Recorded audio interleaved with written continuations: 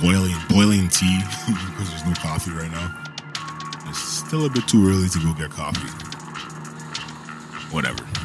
So I came across this post on Reddit, which was hilarious.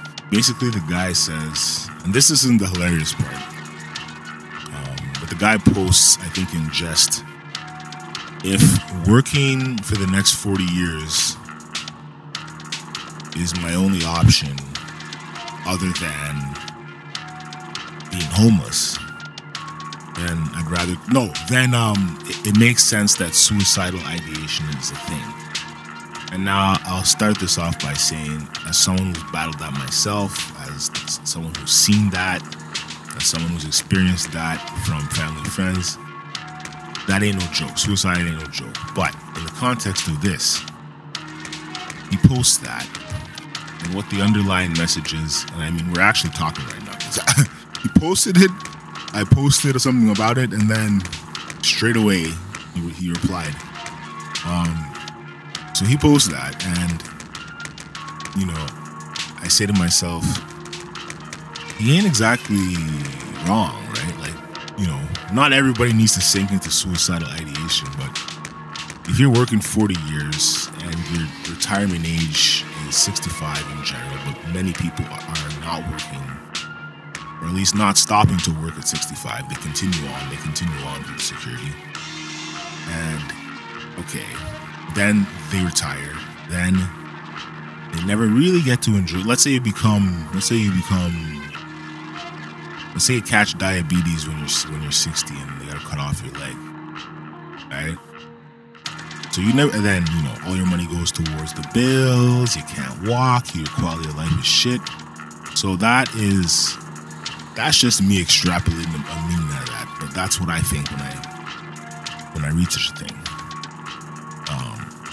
such a post. And this thread has 3,000 comments, man. All of it is like, you're lazy. You know, I'm not paying for you to live. Blah, blah, blah, blah, blah, blah, blah, blah, blah. Totally missing the point. I was actually shocked at how defensive people got. So I said exactly that. I'm like, I love how salty and, you know, bent out of shape and defensive people are about this comment on the internet. Because people form their identities around their jobs, to the point where they live it and breathe it overboard. It's one thing if you're like, a ceramic artist and you live and breathe that, or it's one thing if you're what do they call that, a horticulturist, and you live and breathe that. That's one thing.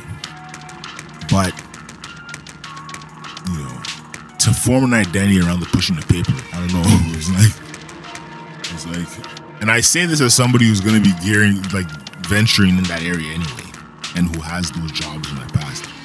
It's like, you know, it makes sense, right? We never talk about it, but it makes sense. And so, you know, me and him are just kind of commenting on how quick people are to get defensive over their realities, even when they're not having a shot taken at them. So, you know, I had something else to say here. All right, yeah. So I found that perfect balance of, you know, doing my own thing to some extent and also participating in the conventional workforce. Remember how weeks ago, or I guess months ago at this point, I was always talking about like reintegrating into quote unquote normal people society? So I've found a balance between, you know, pursuing monetary tasks that allow me to be in more control of my time, and then also having to show up somewhere. So it's the perfect balance for now. I know that nothing is forever, but for now it's good.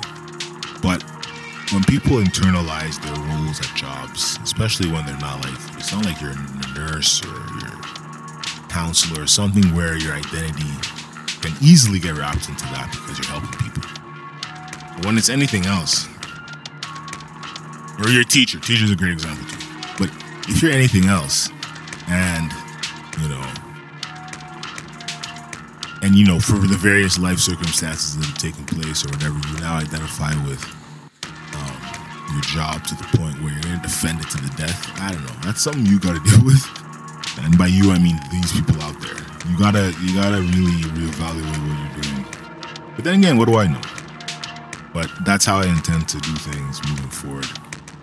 It's just saying yes to certain things and saying no to certain things. And I'm not saying, oh yeah, another side comment is the concept of the 40-hour work week. You know, I used to have it beaten in my head, almost. I never really bought it, but it was something I always heard about, how, you know, don't refer to things in hourly wage. Hourly wage is, you know, it's not. It indicates a lower level of education, a lower level of intelligence. It indicates that, you know, you're not as valued, or you're not as high up on the social ladder in the workplace. Blah blah blah blah blah.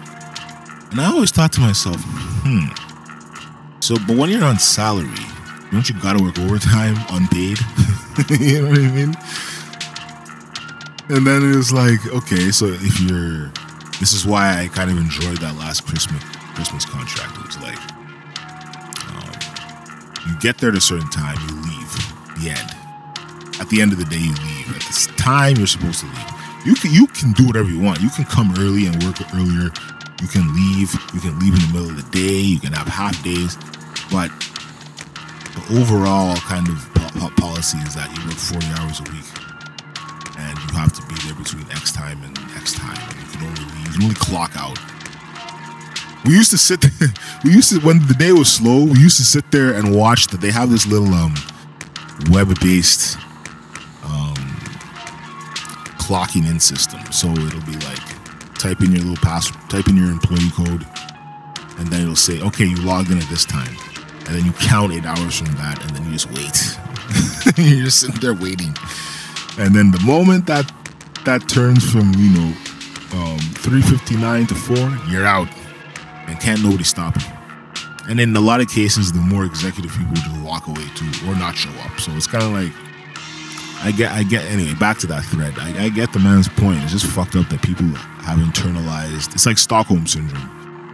It's like, good for you for feeling good that you stay unnecessarily late, but that ain't brownie points.